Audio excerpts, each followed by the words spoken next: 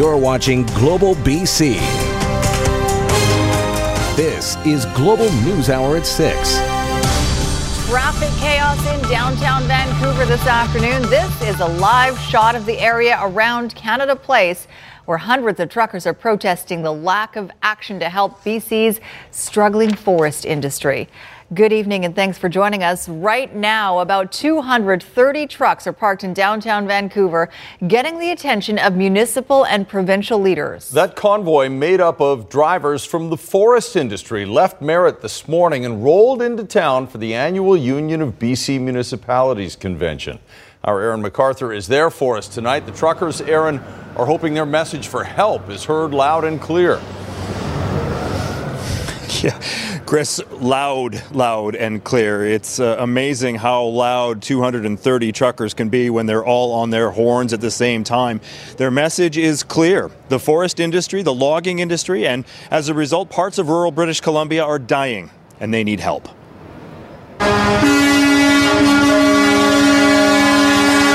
It was a cacophony of noise.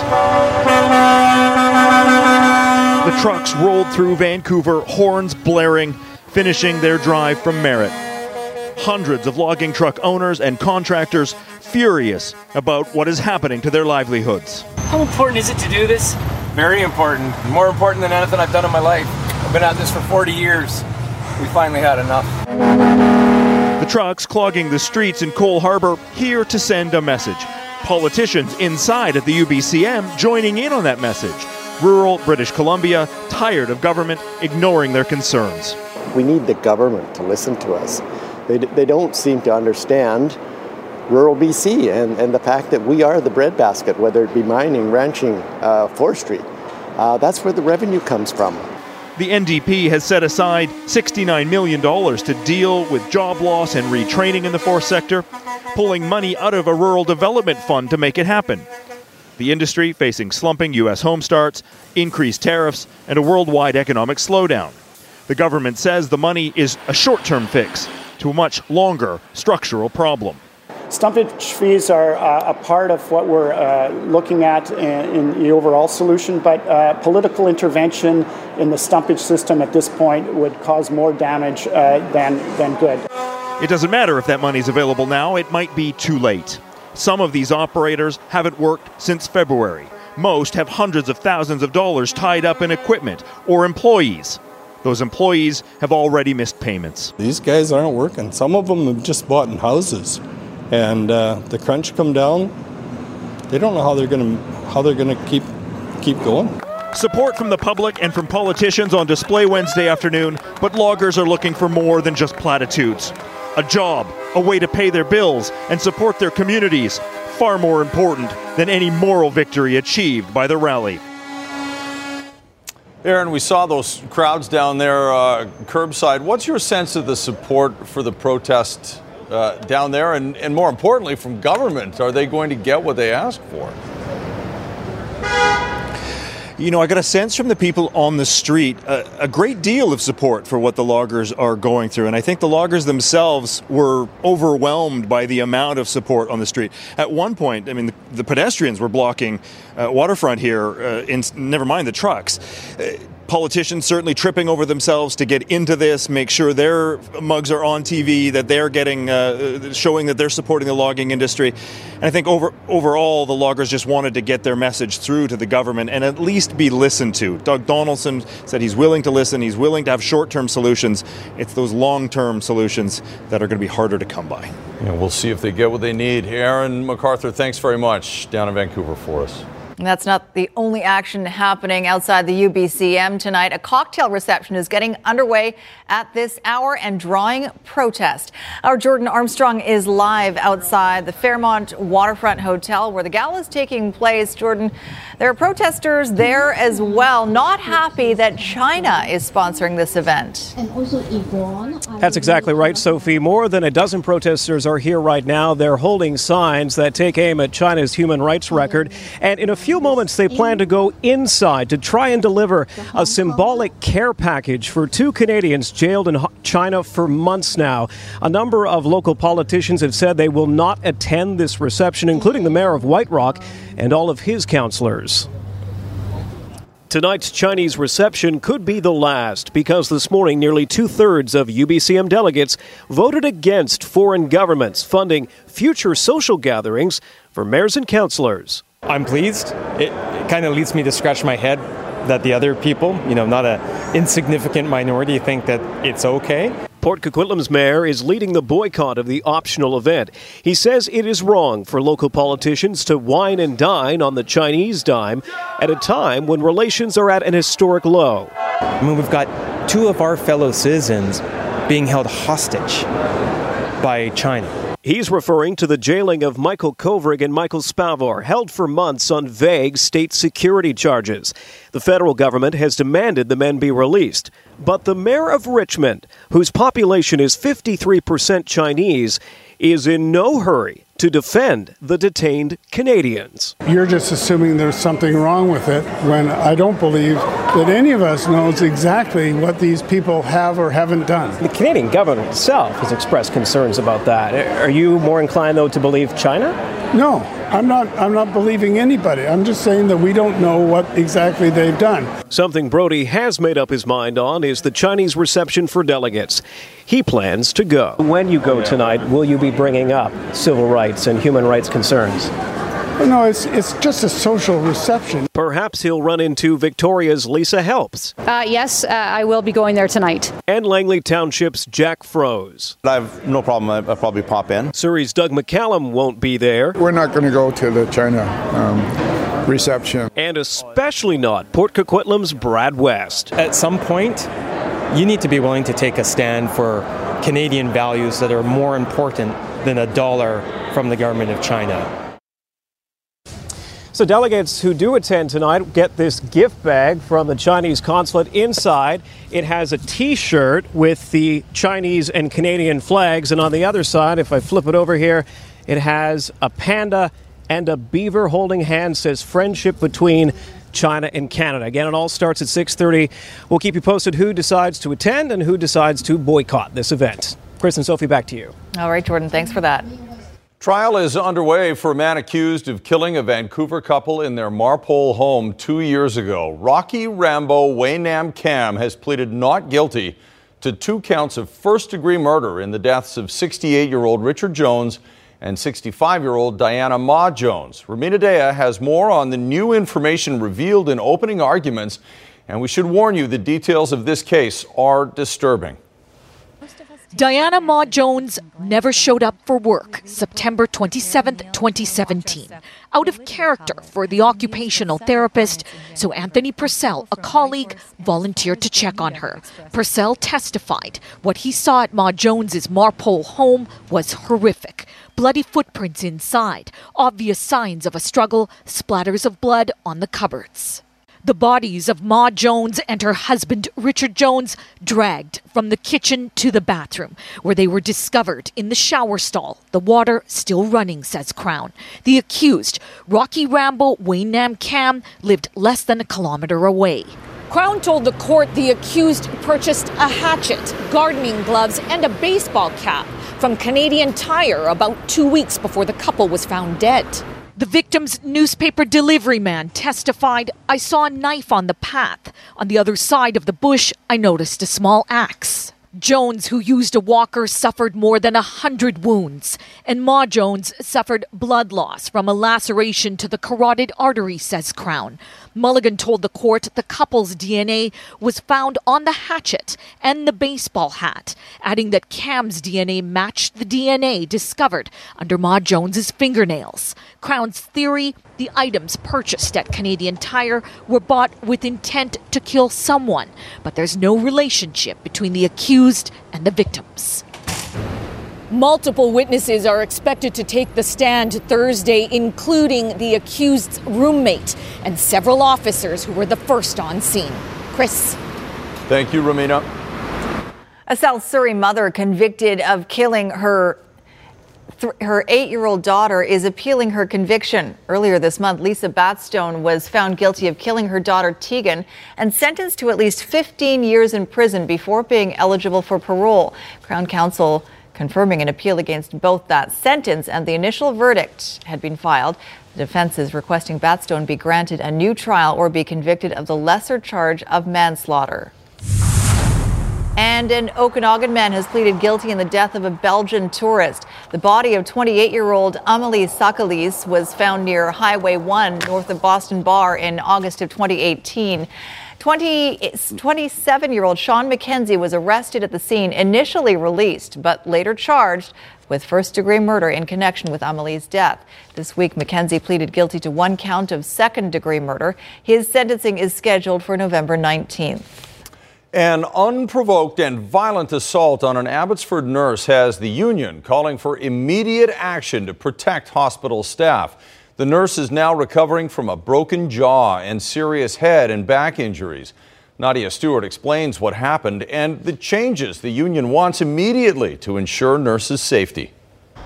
Abbotsford Regional Hospital, the scene of the latest violent attack where the victim is a nurse. It happened at around 2 o'clock early Tuesday morning. A nurse went in to check on a patient already identified as someone showing violent behavior. The perpetrator of the violence picked up an exercise tool and hit the nurse very hard across the face, throwing her back into the wall, leaving the nurse with serious, life-altering injuries. This nurse now has a broken upper jaw, broken cheekbone, has had staples and sutures. All of her teeth are damaged. This just days after the BC Nurses Union renewed its call for change in the Abbotsford Regional Hospital's emergency department, saying conditions there are deteriorating, citing the high admission numbers, overcrowding, high acuity patients, and chronic short staffing. But the incident highlights a bigger problem. One nurse a day in this province reports a serious violent events to WorkSafe. Both the ministry and Fraser Health say steps are being taken to make the Abbotsford ER safer. None of us are at our best when we go to hospital for obvious reasons, but we have to ensure that there's no tolerance for violence. The province is spending millions to rebuild the ER here, but the BCNU was calling for specially trained safety officers to be installed in all BC hospitals. A successful pilot project saw violent incidents decrease at the hospital in Kelowna when the officers were on duty. Nurses felt much safer. These people worked as part of the team, and the Health Authority has continued those safety officer positions working in the emergency room. Neither Fraser Health or the ministry would immediately comment on expanding the pilot. The BCNU says until more drastic measures are taken, nurses continue to be at risk. Nadia Stewart, Global News. BC's Auditor General is resigning. Carol Bellringer's departure announced in a short statement issued today. Our Richard Zussman is live in Victoria with more on what we've learned about why Bellringer is leaving. It seems sudden, Richard.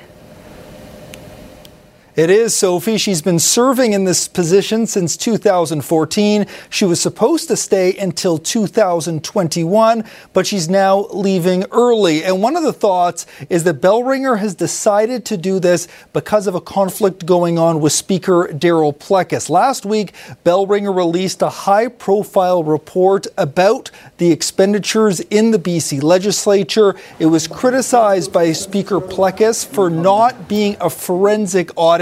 There were also concerns in the past from Plecas that the audit should be done outside of the province, but Bellringer insisted that she do it. You mentioned a very short statement. Let me read to you part of that statement that was sent from Bellringer today. The Office of the Auditor General has a strong workforce in place to support changes, and its highly professional, skilled staff will ensure that the important work of the office continues as outlined in the operational service and coverage plans.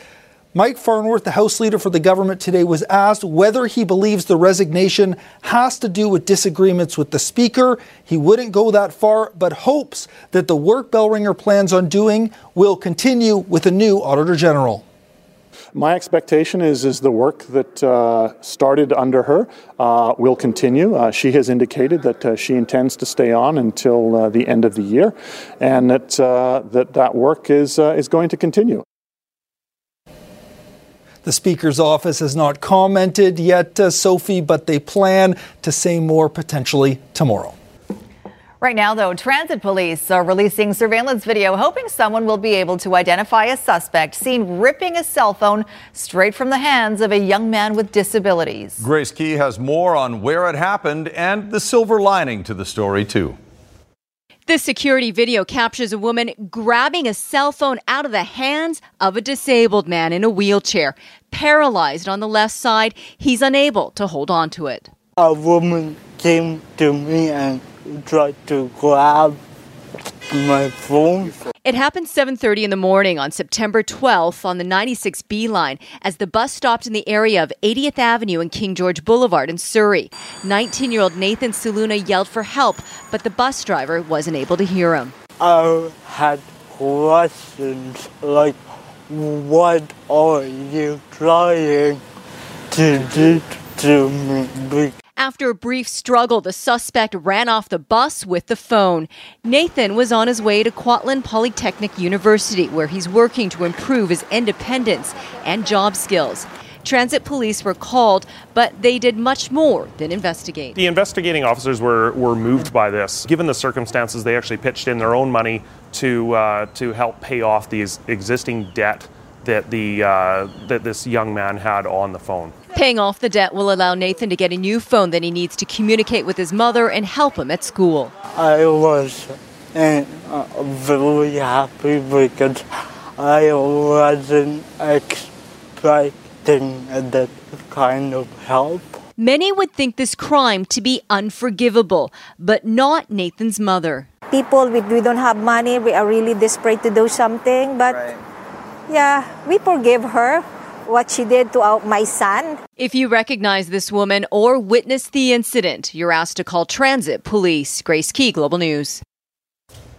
The BC Teachers Federation is urging parents of some elementary school students to excuse them from taking the Foundation Skills Assessment Test. That test is designed to evaluate literacy and numeracy skills. But John Hua tells us why the union feels it's an unreliable method of measuring progress. You are about to take the most important test of your lives. Standardized testing has been a staple in the school system for years. But the BC Teachers Federation has been trying for decades to expel the Foundation Skills Assessment, or FSA, used to determine if teachers, schools, and the overall educational system makes the grade. And it's a one-shot test. It's not a complete picture about how students are doing. And so, you have lots of students that have test anxiety, and it seems like a needless stressor. Listen carefully. Still, every year, students in grade 4 and 7 are asked to take the test. Now the FSA fight coming in the form of conflicting letters. School boards saying students must take it, the BCTF telling parents they have the right to let their children opt out. It's a snapshot of one day in time. I'm not really sure what the benefit is. It doesn't affect whether they're going to pass that grade or not, but it's good to understand how the education system is working. One of the biggest problems for teachers, outside sources like the Fraser Institute, using the scores to rate schools. And that's very, very dejecting for not only teachers, but also families to see their schools ranked in such a negative way. The Ministry of Education expressing regret about the rankings, but standing by the FSA stating, assessments help to make better decisions for students with daily planning, interventions, additional supports, and resource allocation. We thought with a change of government, there might be a change in approach. Teachers have much more of a rich knowledge of how students are doing in their classrooms. With the government sticking to the standardized test, the BCTF will have to rely on parents to say pencils down to make their point. John Hua, Global News. Quickly returning to our top story now, a convoy of trucks, hundreds of them, snarling traffic in Vancouver's downtown core. The truckers are drawing attention to the plight of BC's embattled forestry sector. Aaron MacArthur is on the story. He joins us with the latest on the situation right now. Aaron, still a crowd down there, it looks like. Still a crowd down here, Sophie. Yeah, we mentioned they left from Merritt this morning, but it was really all over the province that loggers gave up what they were doing and came down here. I'm with the Quinnell Williams Lake crew in the background here. And joining me is Arlie Chrisman. He's a log hauler. This has been an overwhelming experience. I mean, what does this crisis in the forest industry mean for you personally? Personally, it directly affects my family, my colleagues' families, people in the community that we don't even know that we try to support with, sponsorship dollars and things. They aren't there. We're not working. We have been working. It's been a slower year for us. This week we're curtailed, so we're here. The level of support, I think, has been amazing across the province. I mean, you were describing great scenes all the way down from Merritt this morning. Yeah, fantastic. The people that have organized this, put it on, the people that were from Chilliwack in, I thought there would be very little support. Who knows what we're doing. Every exit, every overpass, there was people holding signs, thumbs up, taking video. Just probably one of the best drives of my life. Your voice being heard finally. Yeah, exactly. Well, it's wrapping up. 228, 230 trucks at last count. They're all ready to go home and call it a day. Chris, Sophie. Could be disruptive on the highway as they do, and let's hope that the government does hear them. Thanks very much for that, Aaron MacArthur reporting from downtown Vancouver. We'll get the latest on what's going on, and at least in the federal election right now, Elizabeth May unveiled her Green Party's costed election platform today, becoming the first party to do so. Global's Shalima Maharaj has a closer look at where the bulk of that spending will be focused and what the other leaders were promising today. Speaking to supporters Wednesday, Elizabeth May released her party's costed platform, the lion's share of the money earmarked for implementing universal pharmacare. But it's essential. We have to do it. The cost for the first year is pegged at close to $27 billion, rising steadily to just over $31 billion by 2024-2025. We are not ideological about balanced budgets, but we do know that it matters to Canadians. And Greens believe in living within our means economically and ecologically, so we come to balance in 5 years. Addressing a crowd in Quebec, Conservative leader Andrew Scheer unveiled details for a green homes tax credit. This 2-year program will encourage Canadians to renovate their homes with emission-reducing technologies. Scheer says Canadians can receive a 20% refundable credit on their income tax for environmentally friendly upgrades to their homes when they spend more than $1,000 up to $20,000. It could mean savings of up to $3,800 on your green renovations each and every year. Starting his day in BC, Liberal leader Justin Trudeau also spoke of incentivizing green renovations. We will introduce a new interest-free loan of up to $40,000 for homeowners and landlords who want to make their homes more energy efficient. Housing affordability, meanwhile, was at the top of the priority list for NDP leader Jagmeet Singh. We would add an additional 15% foreign buyers tax to tackle the out-of-control skyrocketing price of housing. Singh also pledging to invest $20 million towards the creation of an anti-money laundering unit for the RCMP. Shalima Maharaj, Global News. And the leader of the People's Party of Canada, Maxime Bernier, was greeted by a small group of protesters when he arrived at a Surrey Board of Trade event this morning. The People's Party of Canada represents anti-migrant and bigoted policies. Bernier has been criticized for his far-right policies and for allegedly attracting supporters with racist views. The Quebec MP, who says he is opposed to mass migration but supports refugees, told the crowd there is a growing need in Canada for open discussion on immigration issues. We're in a democratic country and free speech is there, and every Canadian must have the right to express their opinion on the important subject for the future of our country. Bernier also told attendees at the event that fewer immigrants coming to large cities like Vancouver and Toronto would mean less pressure on the housing markets there. Now, some troubling findings from Consumer Protection BC when it comes to home inspections. The provincial regulator works with home inspectors, but in a recent check on their contracts, many home buyers were exposed to huge risks that jeopardize their investment. Here to tell us more is our Consumer Matters reporter, Ann Drua. Ann? Certainly cause for concern tonight. Thank you, Chris.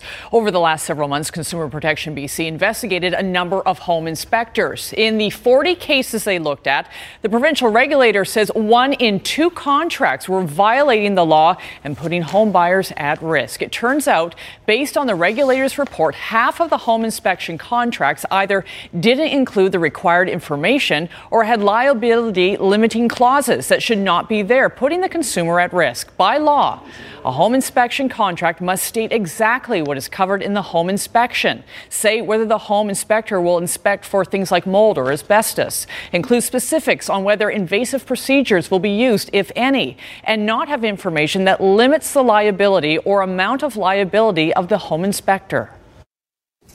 Getting a home inspection is a choice. It helps people make a decision when making a very large investment. So it's really important to know what the rules are out there to protect them. And one of them is to really look at all the details in their contract so that they understand what they're going to get from the contract. And that also helps the home inspector because then there's clear communication between both parties. So again, just to repeat, read through the contract and do your due diligence. If you believe a home inspector has violated the law, then you can always reach out to Consumer Protection BC to investigate, since they are the regulator in this province. And if you have a consumer issue for me, you can email me at consumermatters@globalnews.ca. It's a joke. Impeachment for that? Although I heard there's a rumor out they want the first conversation. It was beautiful. It was just a perfect conversation. President Donald Trump pushing back tonight against the bombshell release of notes from a phone call he had with Ukraine's president. Many believe it's evidence that Trump pressured the leader to investigate the son of rival Joe Biden. All this prompting impeachment proceedings by the Democrats. And Trump today met with the Ukrainian president in New York, claiming he's done nothing wrong. Our report is from NBC News. President Trump in a late-day news conference again denying the claim at the heart of a congressional impeachment inquiry that he pressured a foreign power for political gain. No push, no pressure, no nothing. It's all a hoax, folks. It's all a big hoax.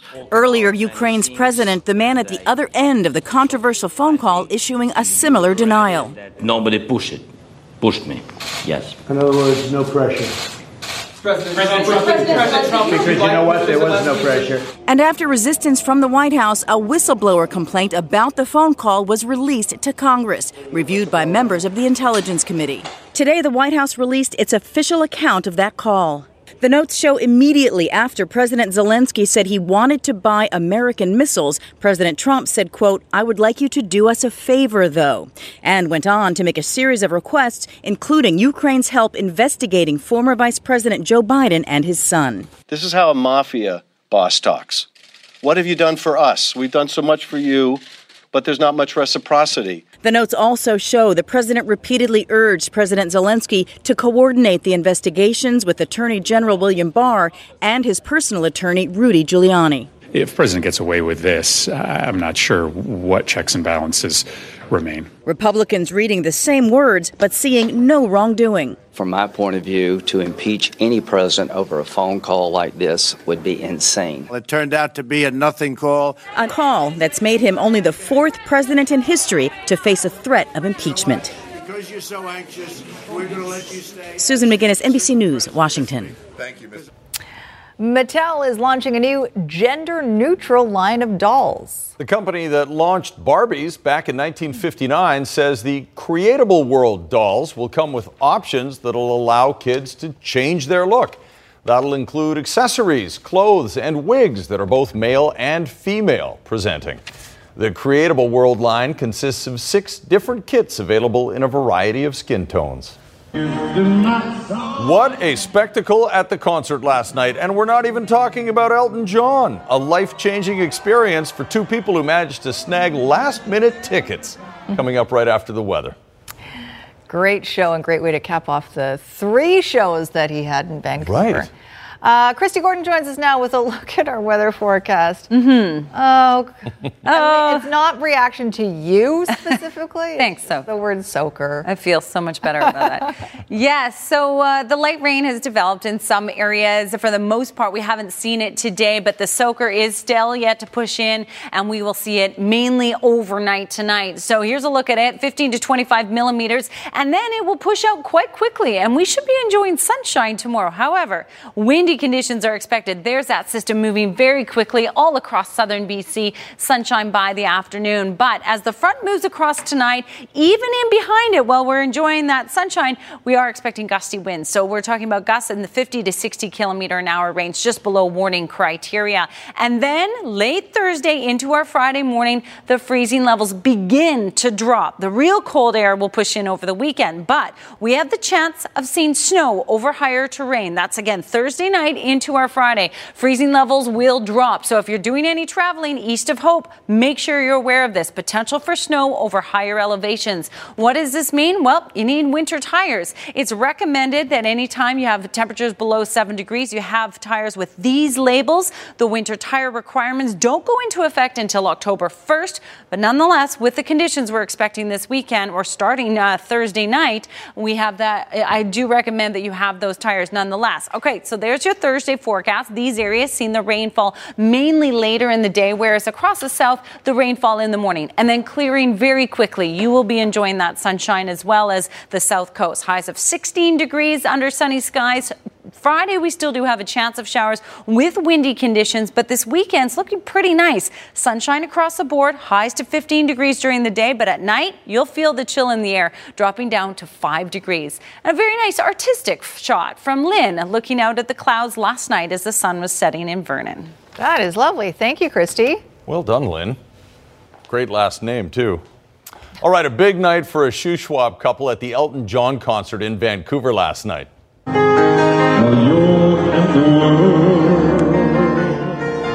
Ron Beaudoin and his girlfriend Amanda Grace Leslie from Sicamous had front row seats for the final of 3 nights for the music superstar at Rogers Arena. And it was when Sir Elton started singing Your Song during the encore that Ron made his move.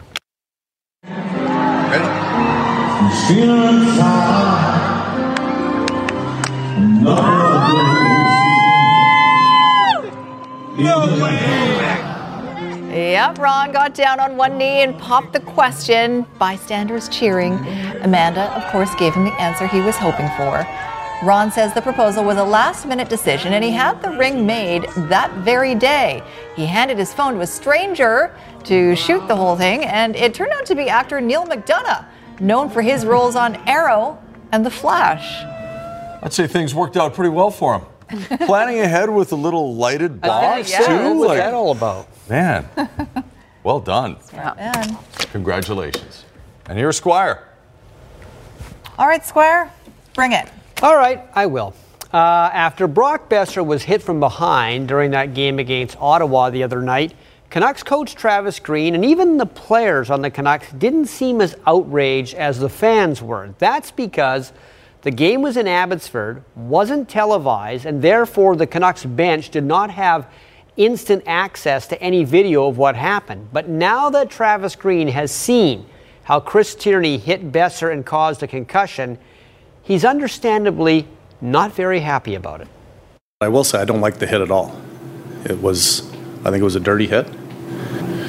I don't like that we're missing one of our marquee players.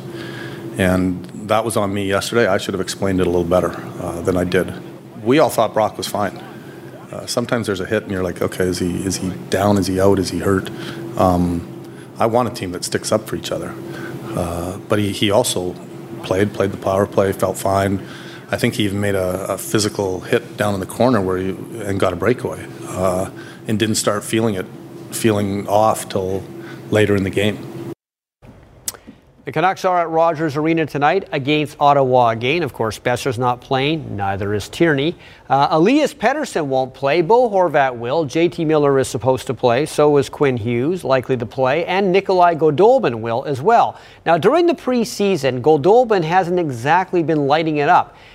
And he is likely one of those guys Travis Green has been talking about, guys who have to show something this week. Well, he talked to me, and he just said, you gotta just find your game and play good, because I do work hard, but, wasn't flashy enough, I guess. Well, he's been a little bit quiet. I haven't seen a lot offensive stuff from him, and I'm not expecting him to run over people or be some physical force on the ice, but I do believe he's working harder. But I think he's had a quiet camp, and I think that's honest and fair to say. I think he'd probably agree with it.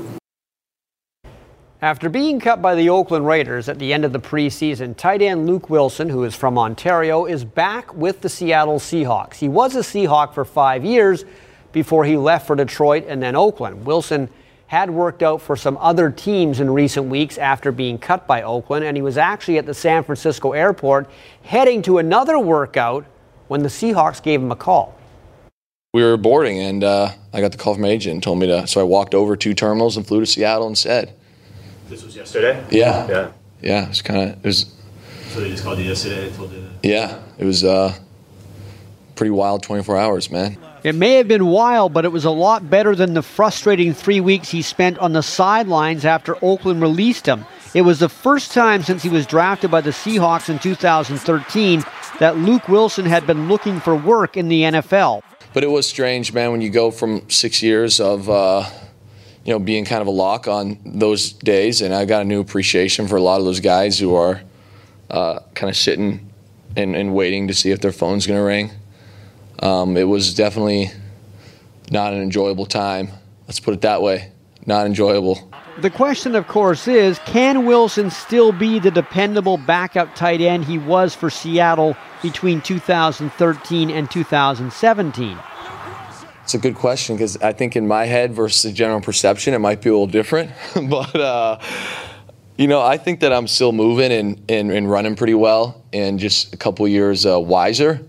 But I think the perception is that I'm a couple years older. It's one of those things where I've got, I think, a lot to prove now, to everybody in this building and in the league. And I've got an opportunity, so that's really all I can ask for.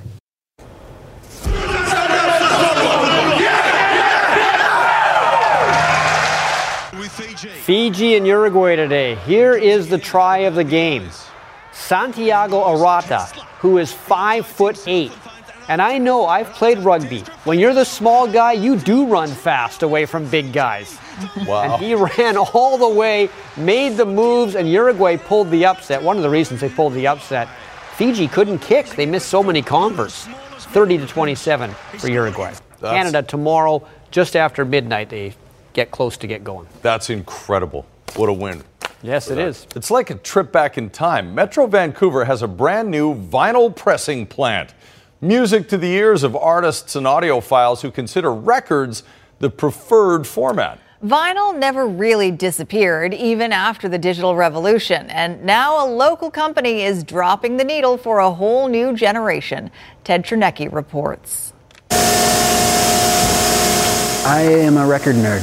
I have always loved vinyl records. Start the presses. Breaking news. Vinyl's back. For the first time since 1986, vinyl records are expected to outsell the once mighty CD. The one and only pressing company in BC has been operating in Burnaby since July, the culmination of a lifelong dream. I always thought it would be great to have a company to press records. Being in a band, when you want to get a record pressed, it's this sort of voodoo that happens somewhere else. Clampdown, one of his favorite tracks from The Clash, also seemed like a good name for his company. Clamping down on a heated puck of vinyl can now be done with new purpose-made equipment, and it affords an opportunity to get creative. A lot of bands, if they're doing a run of 1,000, they'll do something like this, where they get maybe 200 printed in some kind of a fancy color. There are now a half-dozen record stores in East Vancouver alone, and local smaller bands are grooving it. These are some of the first records that were pressed at Clampdown, like Tim the Mute, his new record, Chain Whip, Bridal Party, and Sky Wallace. The revival started about a decade ago, considered then a fad that will fade. Far from it. It is now the fastest growing physical music medium, surpassing even digital downloads. So vinyl's growing every day. We never stop selling. It's every year the numbers just go higher and higher. Surprisingly, it's the millennial who is opting for analog over digital. No one can quite figure it out, but there are theories. Millennials and younger folks want a connection to their music, so they don't just want the audio, they want to see and feel and touch, and especially the 12-inch record gives you the big, beautiful artwork, and it gives you something to feel. Now, to be sure, vinyl is still very scratchable.